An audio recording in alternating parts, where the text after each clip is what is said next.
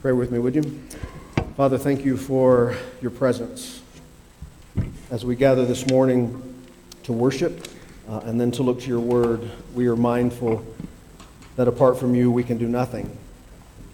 And so, God, we don't take for granted this morning that you have promised that as we gather together as the church, that you are here with us.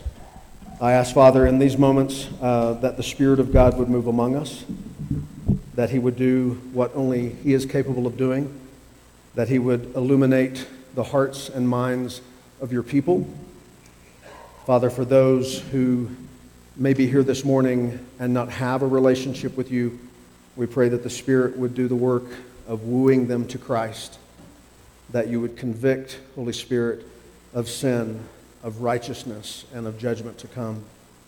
And as we leave this place this morning, may we be a little better prepared to walk out the life that you have blessed us with by grace through faith.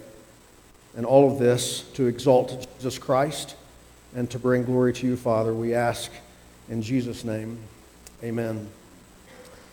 So Jesus was approaching the Jordan River, and John is baptizing. And John immediately recognized the one who he is a forerunner for, the one he has long awaited to arrive. And yet he's surprised that when Jesus approaches him, that Jesus is insistent that John also baptize him. And it's in that conversation that Jesus tells John that the reason for this is because it is the Father's desire that righteousness be completed. And so John baptizes Jesus, and then we pick up from there in chapter 3, verse 16 through chapter 4, verse 1. Scripture says, "And when Jesus was baptized, immediately he went up out of the water, and behold, the heavens were opened to him, and he saw the Spirit of God descending like a dove and coming to rest on Christ," on Jesus. "And behold, a voice from heaven said, 'This is my beloved Son, in whom I am well pleased.' Then Jesus was led up by the Spirit into the wilderness to be tempted by the devil." There's a number of things that we can learn from this account in the life of Jesus. I just want to draw immediately before we jump to James on a number of things. Number one, it was Jesus' passion to do the work of the Father, to fulfill the Father's will that caused the Spirit to descend and the Father to announce from heaven, "This is my beloved Son, in whom I am well pleased." Jesus sets an example that you and I should want to follow, that the Father would be pleased. In fact, most of us are living in such a way that we hope one day when we stand before Him, we will hear, "Well done, thou good and faithful servant." But I also want you to notice that immediately after God expresses His favor, and you would think this would be the opportunity for Him to take a vacation, that the Father would say, "Hey, we've got a timeshare. Why don't you go take a break? Because I'm really pleased with you." But that's not what happens. In fact, chapter 1, verse 4 says, "Then Jesus was led by the Spirit into the wilderness." And the purpose for why he was being led into the wilderness follows that he would be tempted by the devil. We started last week in the book of James with the idea that life is hard, but God is good. We see the goodness of God in the baptism of Jesus as the Spirit and the Father are involved in his baptism, and he declares to the world that this is his Son who's come to do his will, and he's well pleased with him. And yet Jesus, being fully God and fully man, could not just show up on the scene as God and make things happen. He had to, the Scriptures say, suffer in every way like you and I have, and yet to do so without sin. And so he is led by the Spirit of God into the wilderness where the devil is going to tempt him. Just because you are God's child and his favor rests upon you and he is good all the time does not mean that you will not be led by the Spirit into times of testing and trial. That's what we saw last week as we began in the first verses of James chapter 1, verses 2 through 12. We talked about James in this first section of his letter. He unfolds two trajectories for humanity. And last week we talked about the first trajectory, which is this idea that leads to maturity in life. And if you were here last week, then you'll remember this. If you weren't, I'm going to kind of recap. I decided to use a ruler this week just to get started. It all goes south from here, though, because I have horrible handwriting. So what James says to us is that we should count it all joy when we experience trials. Life is hard, but God is good. And the only way we will ever come to know and rely upon the goodness of God is if we understand that the trials in life are intended to accomplish something in us through our faith. And so James says, when we experience trial, we should count it joy, because here's what happens. As we employ our faith, then faith leads to obedience. We talked last week about how God has given us the resource of prayer that we might ask for wisdom. That's what he says. If any man lacks wisdom, let him ask, because you can't always understand what the trial is about. But if you ask the Father, if you pray to the Father, he will give you wisdom. He will give you insight as to what he's doing. And so as we trust him, it leads to the opportunity to obey him. And then obedience, James says, produces endurance or perseverance. So he's working up towards something. And endurance over the course of time, James says, the end result of endurance is that we might be made mature, that we might grow up in every way into Christ, who is the head, that we were to look like him. And so James walks us through this first trajectory. This is what can happen if you and I turn to Christ in the midst of our difficulty. And then ultimately, verse 12 says that when we walk this path faithfully, God will give to us a crown of life. So that's the territory we covered last week. I would like to say that most of us are acquainted with living here. But James writes this first because the truth is, most of us are acquainted with living here. And the reason why I think this message is more important than last week's message, if that can be said, is because there is much at stake if we do not take God up on the offer to walk with him. This process of trusting him in the midst of good times and bad, that leads to obeying him, that leads to endurance or perseverance, which leads to maturity, which ultimately will have us standing before him receiving a crown of life. The alternative, James is going to say, is a course that leads to death, and that's where we turn our attention this morning. Not forgetting what we've learned here, that trials are inevitable. But trials can be used in the hand of God to produce this, or trials can be used as testing in the hands of our enemy to lead us toward death. And that's what we're going to talk about this morning. So if you have your Bible with you, you can open to James chapter 1. We're going to pick up in verse 13 and work through 18. Today we're going to talk about how temptations are always present. Like when trial strikes, temptation is there. It could be simply the temptation to want to get out from underneath difficult circumstances. It doesn't necessarily have to be towards something that seems overtly sinful or wrong. Temptation is just to recognize that something bad is happening, and we can either turn to God and trust him to lead us, or we can take matters into our own hands. We are adept at taking matters into our own hands. The issue in what James is telling us is about our response, how we're going to respond. What we see in Jesus in Matthew chapter 3 and 4 is the example of someone who trusts the Father. And so when trial comes, he just continues to trust the Father. And because of that, he not only obeys the Father's will, but he pleases the Father. Mark Antony was a Roman statesman between 83 to 30 BC. He was known for his silver tongue. He was a great orator. He was a supporter of Julius Caesar, and then he became one of 3 rulers over the empire. He was known not only for his ability to persuade the masses with his tongue, but he was known for his military might and his intellect. And yet one historian writes this about Mark Antony. He was a colossal child, capable of conquering the world, but incapable of resisting a pleasure. Many Christians are supersaturated with education, with biblical knowledge, with inspiring examples from Scripture, with warnings about avoiding moral perils. Yet too many resolve in the midst of trial to trusting themselves and walking away, as it were, from God.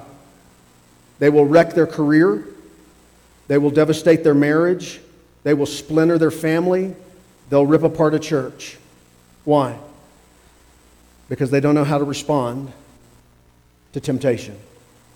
They don't know how to respond to what it is that God is hoping to produce in us. And James very much wants us to understand what happens when our faith fails us. Chapter 1, verse 13. Let no one say when he is tempted, I am being tempted by God. For God cannot be tempted with evil, and he himself tempts no one. But each person is tempted when he is lured and enticed by his own evil desire. Then desire, when it has conceived, gives birth to sin, and sin, when it is fully grown, brings forth death. Do not be deceived, my beloved brothers. Every good gift and every perfect gift is from above, coming down from the Father of lights, with whom there is no variation or shadow due to change. Of his own will he brought us forth by the word of truth, that we should be a kind of firstfruits of his creation. Very simply, I want to give you three thoughts that kind of unfold out of James' words here. First of all, in the midst of life's trials, the natural inclination of the human heart is to find fault with God and to choose self-reliance. James says, don't think that you can blame God. This usually expresses itself in one of two ways. Number one, when trial strikes, for those who have a relationship with God, we're tempted to doubt God. We're tempted to think that somehow God has not looked our way, that he's closed his eyes or gone to sleep, that he's forgotten about us. We doubt his goodness. Life is hard. Is God good? That's the question. But when we doubt God, it signals a misunderstanding of who God is.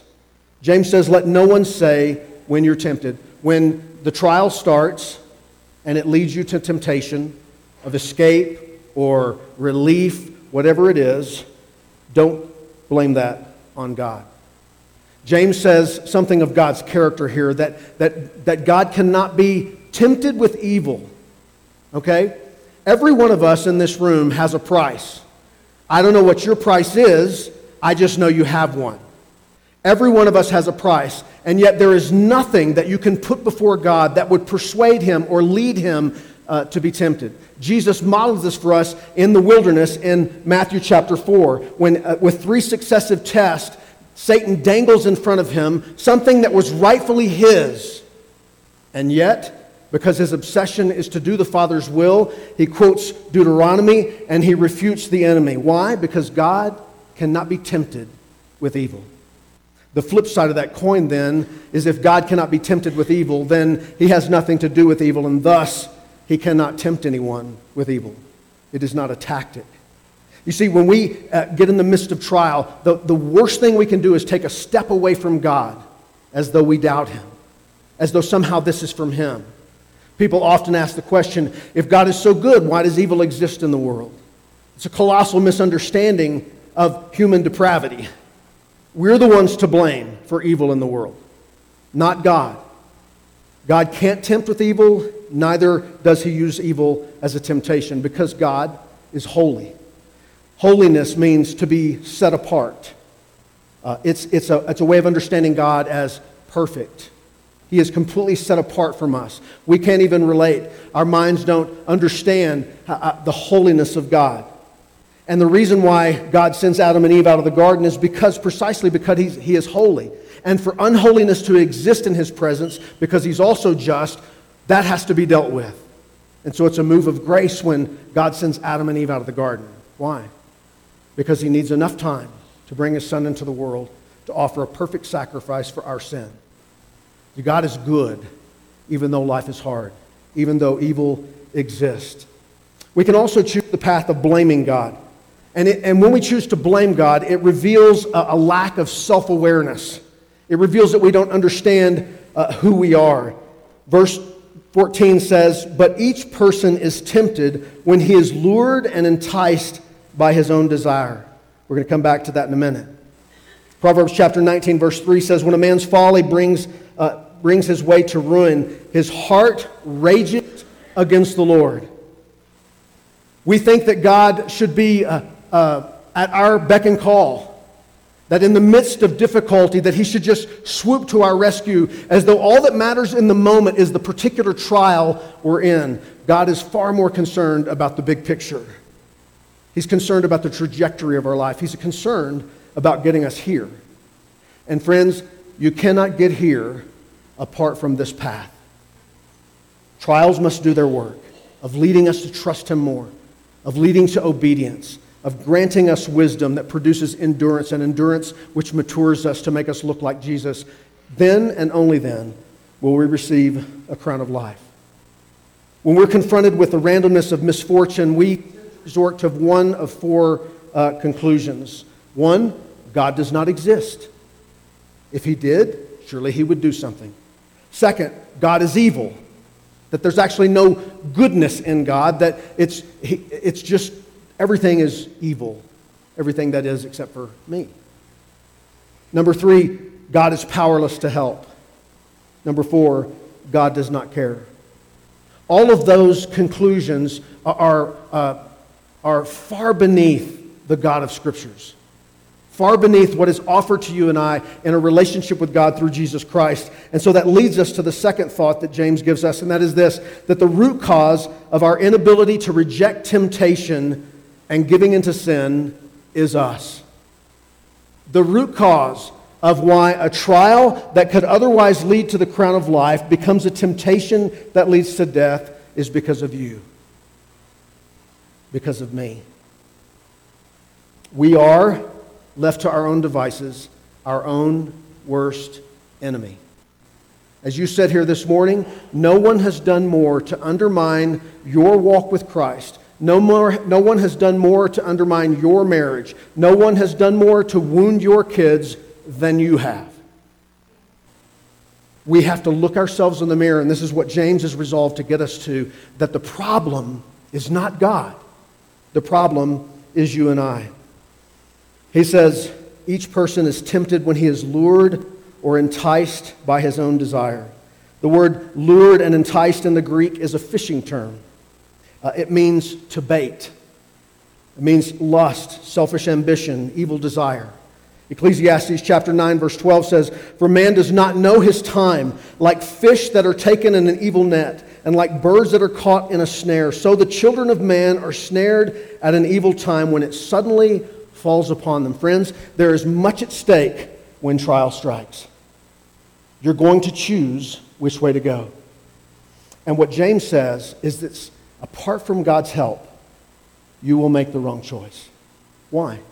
Because there exists in you a desire that you do not control, a desire that will drive you. What James wants us to understand is that when trial becomes testing, which leads to temptation, which leads to sin, when that happens, we alone are culpable. You alone. There's no one to wag your finger at. There's no one for me to blame. It's my fault because I am not set apart, because I am not like God. And yet the good news is that there is a way out of temptation.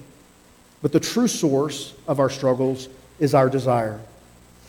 Each person is tempted when he is lured and enticed by his own desire. Then he says, then desire, when it has conceived, gives birth to sin, and sin, when it is fully grown, produces death. So James says that desire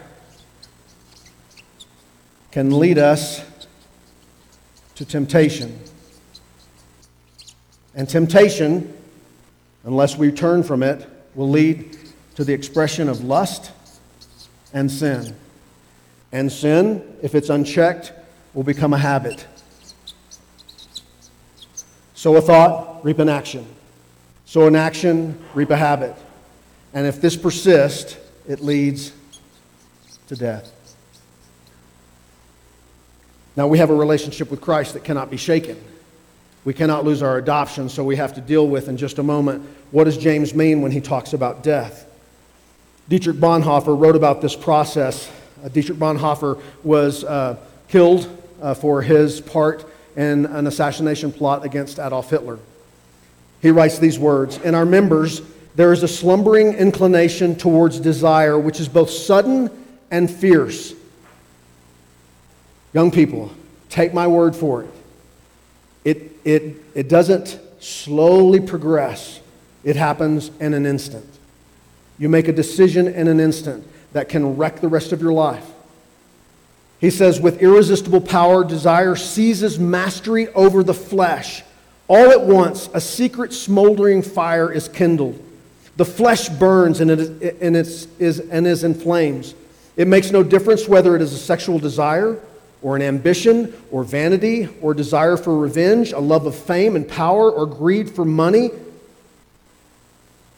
or finally that strange desire for the beauty of the world or nature. Can I read that again?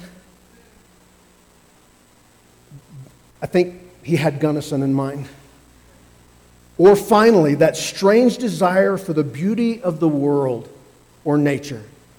Joy in God is in course of being extinguished in us, and we seek all our joy in the creature. What satisfies me? What makes me happy? At this moment, God is quite unreal to you.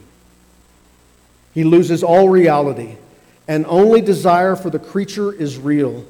The only reality is the devil. Satan does not here fill us with hatred for God, just with forgetfulness. Friends, when trial strikes, if you haven't disciplined yourself to walk with the Lord, if you haven't hidden His word in your heart that you might not sin against Him, if it's just not like the default setting for you to run back to Him the moment tragedy strikes, you will follow your own desires. This is why it's not enough for you to hear the word of God preached over you. This is why it's not enough for someone to speak truth into your life. It has to be in you. If in the moment of trial and temptation you instinctively think to yourself, I must run to my good Father. He knows the way. And it will result in a crown of life. Outside of that, we are left to our own devices. And what James says is that when these two essential ingredients, when our desire couples with temptation, when that inward desire in us meets some outward stimulus, then it conceives. And yes, that term is talking about the conception of a child that leads to delivery. When a woman gets pregnant, I remember when our first child, my wife was pregnant with our first child, late, like really late. She was really large. And we were in Springfield, Missouri, and it was extremely hot in the middle of summer. And she was just miserable. And I remember it dawning on me, like I'm not stupid, but I remember it actually striking me at a point, there's no way to turn this back. Like, I would do anything to deliver her from what's fixing to happen. I'm terrified for her, but I can't do anything. I can't stop it. This is exactly what James is saying. When our response to trial is the inward drive to fulfill our desire, to find a way out, just to find a relief. It can be pornography, it could be alcohol, it could be drug use, whatever it is. The moment we choose to go the opposite direction of God and our desire meets temptation, it is conceived. And it will give birth to sin. Every one of us in this room who've been walking with Christ for a while, we have a master's degree in it. I can tell you time and time again how it's expressed itself in my life. There's simply no way to turn this back apart from turning to God. If you think you're in control, you're kidding yourself. If you think you can trust yourself, you're deceived. If you think that the goal of God is for you to somehow summon the courage in your flesh to pass the test, you will fail and fail and fail over and over again. Once conceived, it leads to death. King David is a brilliant example. King David is one of my heroes. In part because he has a dark side. In part because Scripture says of him, he was a man after God's own heart. King David, at a time when nations go off to war, Scripture says in Samuel, he stayed home. He was successful. He sent the army out. He should have been there, but he wasn't. And so he's walking on the rooftop of his palace, and he sees a beautiful woman bathing. Now, the first glance is not sin. That's just where desire wants to hook up with temptation and conceive sin. But he lingers. Instead of being in the place that he was supposed to be, instead of immediately saying, this is not what God has for me. I have a wife. Bathsheba is married to someone else, one of my own soldiers. Instead of turning back to God, he lets it run its course. And so first he inquires about her, and then he has her brought to the palace, and then he has sex with her and conceives a child. Once he finds out she's pregnant, then he rolls into this massive cover-up, the likes of which Washington may not know. He summons to have his soldier Uriah brought back from war. And it's not that he wants to explain to Uriah how bad he feels about this. No, he brings Uriah back because he's hoping that Uriah will have the opportunity to sleep with his wife, and then he can blame the pregnancy on them. Uriah, a man of honor, won't even go to sleep with his wife. He won't even go home. He sleeps outside the king's palace because he feels that his job is to be on the front lines where David should have been with the men. So David writes a note, sends it back to the general in Uriah's hand. Uriah carries the note for his own execution. Put Uriah at the front of the battle and then back away from him. David not only commits adultery, he kills a man at his behest. And then when God lowers the boom on him, he realizes this process is real. It always works this way. In the end, not only did it cost Uriah's death physically, but it cost the birth of the child, cost his death too. And so the question is, when James says it leads to death, what does he mean? What does he mean? We all have experienced sinning, and we haven't died yet. No, so it's not physical death that James is talking about. And it's not spiritual death. Because God will not, Jesus says, no man can pluck out of my hand those who God has placed in it. We are His. Lock, stock, and barrel. He will complete the task, but what's at stake in the meantime is how well we grow in our relationship with Christ and this crown of life and the well done. So it's not physical death and it's not spiritual death. What James is saying is kind of comes to us from a Jewish understanding about death. And so it's not so much in the Jewish mindset, it's not so much about the destination, it's about the trajectory. It's about how you're living. The idea of death here is just the cessation of vitality. Some of you have some dead parts in your heart because you've played this cycle over and over again. Over and over again. Instead of one of these days choosing to go this way. This is the path that leads to life. The other alternative leads to death. Deuteronomy 30:15, God says, "See, I have set before you today life and good, death and evil. Choose which way you will go." Proverbs 13:14, "The teaching of the wise is a fountain of life, that one may turn away from the snares of death." The pathway of life versus the pathway of death. This is what Jesus was saying in John chapter 10, verse 10, when he says, "I have come that you might have life and have it abundantly." In the preceding breath, he said, "But you have an enemy who wants to steal, kill, and destroy." This is where Jesus is leading. This is where the enemy would take you if you will walk with him, if you allow him to exploit who you are. We have an enemy who knows that we are prone to the pathway of death. Young people, you have an enemy. You scarcely understand him yet. In fact, I don't know that anyone here does. He was the highest of created beings. There is none like him underneath God. Even the archangel Michael would not dispute with Lucifer over the body of Moses, a righteous man. He just left it to God. We are no match for our spiritual adversary. He knows that we are prone to choose the path that leads to death every time because in us is desire that is not holy. 2 Corinthians chapter 11, verse 14 says, "Satan disguises himself as an angel of light." 1 Peter chapter 5, verse 8 says, "Be sober-minded, be watchful. Your adversary, the devil, prowls around like a roaring lion, seeking someone to devour." And every one of us can point to someone, at least someone, who's been devoured. Every one of us has witnessed this happen. I recently took up fly fishing. I thought about doing some practice cast across the crowd, but I don't want to be judged. Some of you are good fly fishermen. When I was studying this passage again, after having experienced fly fishing, I realized what a brilliant thing James is saying when he talks about this fishing term of being lured and enticed. Your fly fishing is not like other kinds of fishing I've done. You're not dropping, something that is, it's obvious. I want to eat that. You're trying to deceive the fish. You're trying to trick them. And one of the things I've learned is that I have a lot left to learn, Perry, about flies, because there's a bunch of them. I know caddis. You have to figure out, what is it that they're biting today? What is it that's tricking them today to strike at the hook? This is exactly what your enemy, the devil, is doing.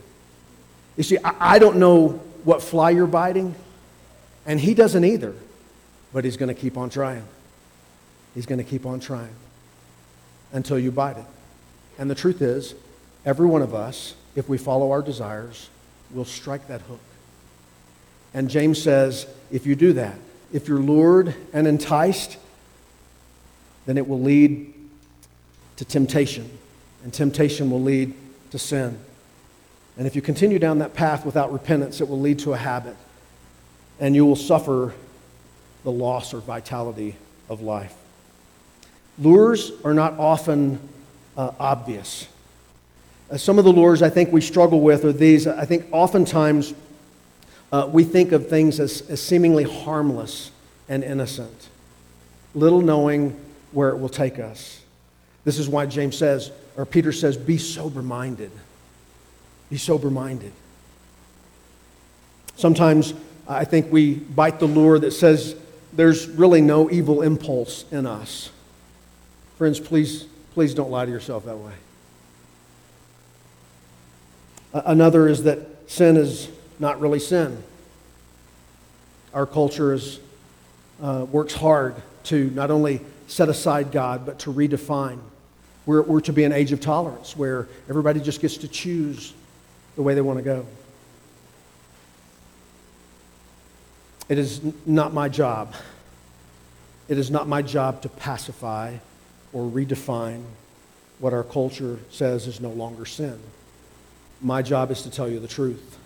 And the truth is, I don't know what it is, but every one of you, every one of us in this room has a sinful desire that if we follow, will lead us to death.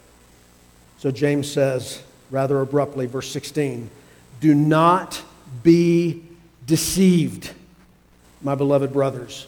The Greek, by the way, there for brothers is adelphoi. It's the neuter gender. It means brothers and sisters. So ladies, you are included.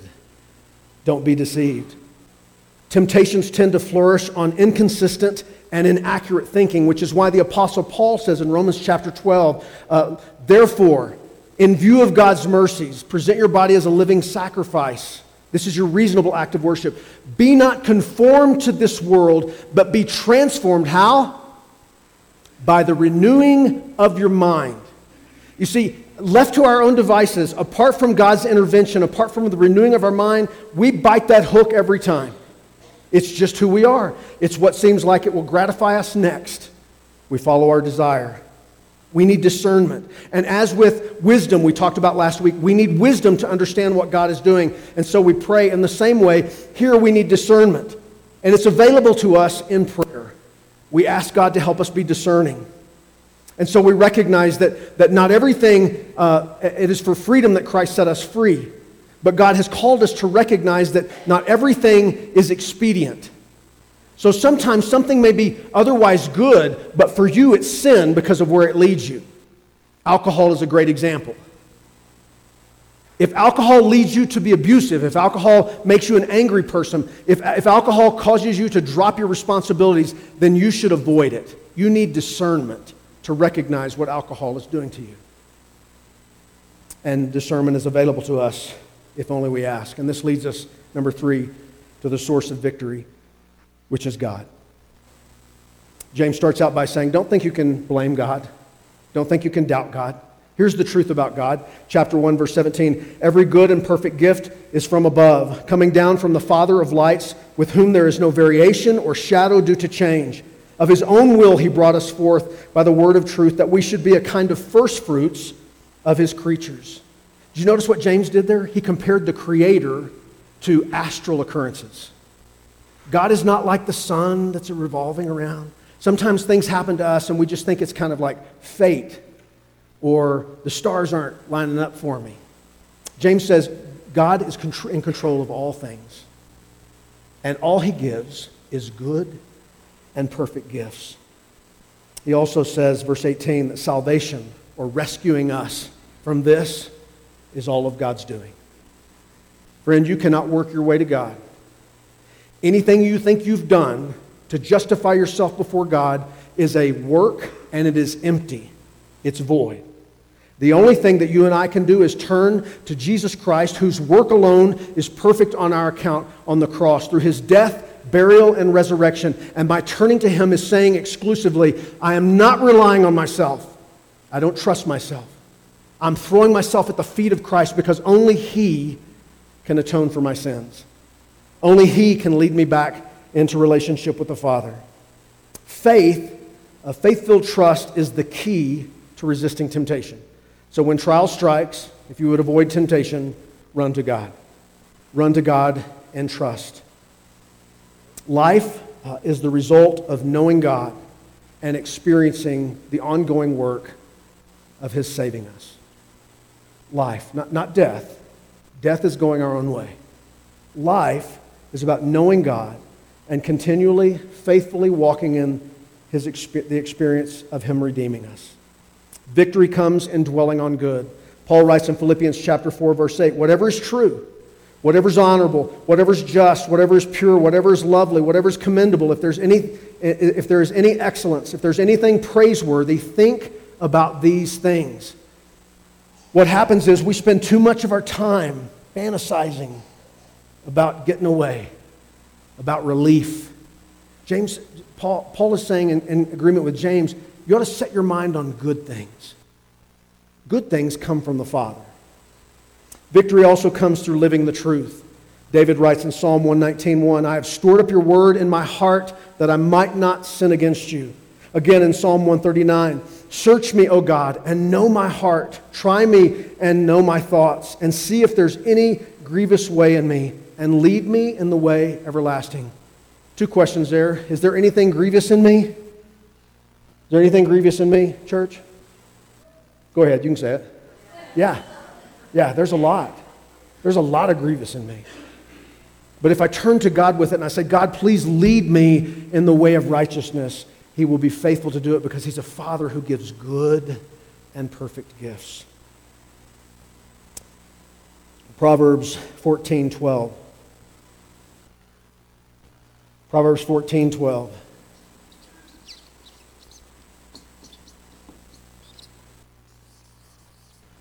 There is a way that seems right to a man, but the end thereof is death. There is a way. You're sitting here now, justifying your desire. Friends, if you continue down that path, God will prove himself right. There is a way that seems right to a man, but the end thereof is death. Conversely, Psalm 1 says, blessed is the man who walks not in the counsel of the wicked, nor stands in the seat of scoffers, but his delight is in the law of the Lord, and on his law he meditates day and night. He is like a tree planted by streams of water that yields its fruit in season, and its leaf does not wither. And all he does, he prospers. Verse 6 says, the Lord knows the way of the righteous, but the way of the wicked will perish. There is a way that seems right to a man. Conversely, Jesus is saying, John 14:6, Jesus says, I am the way, the truth, and the life. No man comes to the Father but by him, but by Jesus. We go back to Jesus' temptation for a minute. We learn he kept his eyes on the Father. He knew the Word of God so that he could refute temptation. That's a key. He desired to live for the Lord. To follow Jesus is to learn an attitude of mind and heart that is sensitive to the will of God. This is the will of God, friends. This is nowhere in God's blueprint for you. This is the will of God, to be sensitive to the will of God and His presence with me at all times. There is no temptation taken you, but such is common to man, and God will make a way. Richard Foster says, remember, heaven is not the goal. It is the destination. The goal is that you would be formed in Christ. How does that happen? It's not by living on easy street. There's too much of this bound up in you. It's got to get out somehow. So God's going to allow trials to do the work of leading you to a crown of life. Would you bow your head for a moment? Can I just ask a couple of questions? If you're here today and if you were to be completely transparent and say, I don't know God. I don't know Him. I know about Him. I like the idea. That's why I came. But I don't know Him. Have you given your life to Christ? Friends, what I've drawn on this board, if you have not given your life to Christ, all that exists for you on this page is the bottom half. You are hopeless apart from Christ. That means your life will be nothing but a succession of following in your own desires, which leads to temptation, which leads to sin, which leads to habitual sin, and that will lead you to death. And it may not be physical or spiritual now, but it will be. The only hope for you and I is to turn to God and His work through Jesus Christ. In just a few moments, we're going to baptize two people.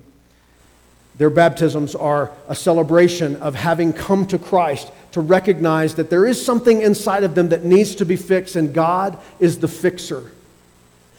And so they turned in faith to Jesus Christ, accepting His work on their behalf, trusting Him to be the Redeemer of their life and their leader. If you're a believer this morning, what are you in need of repentance of today? How long has it been since you repented? Friends, this process is at work every single day of our lives. None of us get to take a holiday.